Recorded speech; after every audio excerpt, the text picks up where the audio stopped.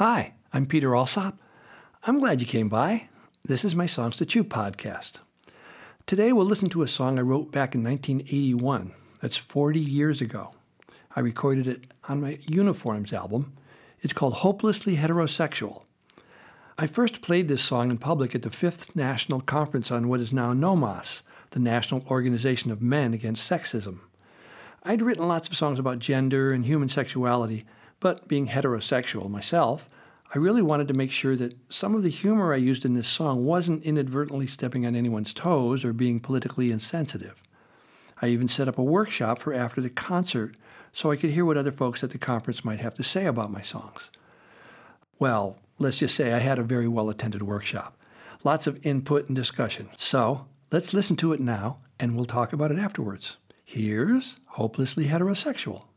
Listen, you're one of my oldest and dearest friends, but you have to understand, you see that, well, I'm hopelessly heterosexual. I guess I'm kind of slow. Mom and Dad were all I had, that's the only way I know. So I'm hopelessly heterosexual. I'm stuck with being straight. So man to man, I'll ask you not to ask me for a date. When I'm with you, I'm happy. When you're with me, you're gay. I love you like a brother, but not the other way. Now I'm not scared to try it, but it's not my cup of tea. I never even thought of it till you brought it up to me. And now that I consider it, I'd rather stay repressed, 'cause I don't feel excited at the thought of you undressed. I'm hopelessly heterosexual. You know I'm not a tease. I'm a product of society, so don't be angry, please. I'm hopelessly heterosexual, and I hate to be a bore, but I'd rather watch the Super Bowl than sit here and explore. I'm flattered that you asked me, but that's the way it has to be. Cupid's kind of stupid. He hit you and he missed me. But since we're on the subject and you know where I stand, what exactly do you do? I guess use your hand. I mean, do you? How does? What if? Where will? From behind? Oh well, I just, it was. Never mind, I'm hopelessly heterosexual, and I don't mean to offend, so don't hold it against me, and I'll be your best friend. No, don't hold it against me, and please be my best friend. Can I still borrow your car tonight? What I remember most about the discussion after the concert was the amount of intense emotions that came up. It seemed to me that the conference itself had very few cisgendered folks there, what we called straight people back then. And the feedback I got varied, depending on who was giving it. Some of my men friends who were openly gay activists appreciated my intentions of wanting to get other heterosexual people to acknowledge our own discomfort and curiosity about homosexuality. They felt it was important to have a heterosexual man bring up these kinds of topics to my mostly heterosexual audiences, pointing up the homophobic fears and culturally learned distancing we do around our gay friends. Most of them thought the humor was helpful and would make it easier for some of the more macho guys to at least hear some of what I talk about in the segues between my songs. There were others who were still feeling raw from the concert, mostly younger men who had not yet been able to come out being gay because of the drastic shunning and shaming that would go on in their family, their workplace, and with their, quote, friends if they revealed their secrets. There was one line in the song that I changed that originally went, "I'll stay locked in the closet if you're not my opposite." Certainly not a hilarious line, but it rhymed and continued the thread of the song, and I liked the flow and cleverness and sound of the internal rhymes of locked, closet, opposite. One supportive young man with tears pointed out that being locked in the closet was such a hugely painful ordeal for so many people that it just wasn't going to be funny, no matter how clever it sounded to me. And on top of that, he was hearing it from a man who was not gay, me.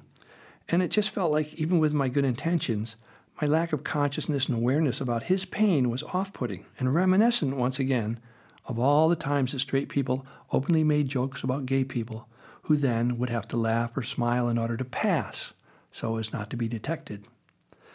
Most of the societies around this world of ours include mixtures of people with wide ranges of different qualities, appearances, behaviors, incomes, customs, and many other traits. And our human society seem to need to classify each of us and define us and sort us by using all sorts of differentiating metrics and categories and labels. These classifications for us begin even before we're born. And we notice that some of these categories tend to include privileges for the people in that category, privileges that other people who are not in that category don't have. These categories with privileges, they often contain the largest number of people, but not always. For example, in a country that has predominantly white people, the people who are not white usually do not have the same privileges or access to resources that most white people have.